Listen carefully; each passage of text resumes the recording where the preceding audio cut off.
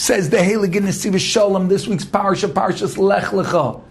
The first conversation between Hashem and Avram. Lech Lecha. Go. Go.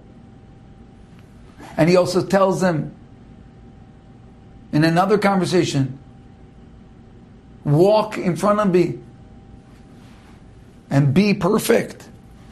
Go, walk. You see, Shalom is wondering why. What's with this? What's with the traveling?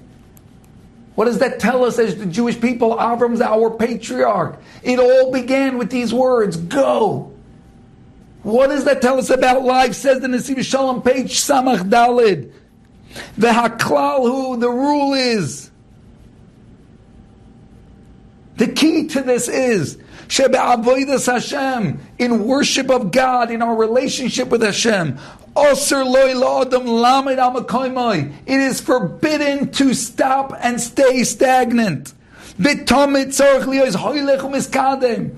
You gotta always be charging forward. Lech lecha, get going.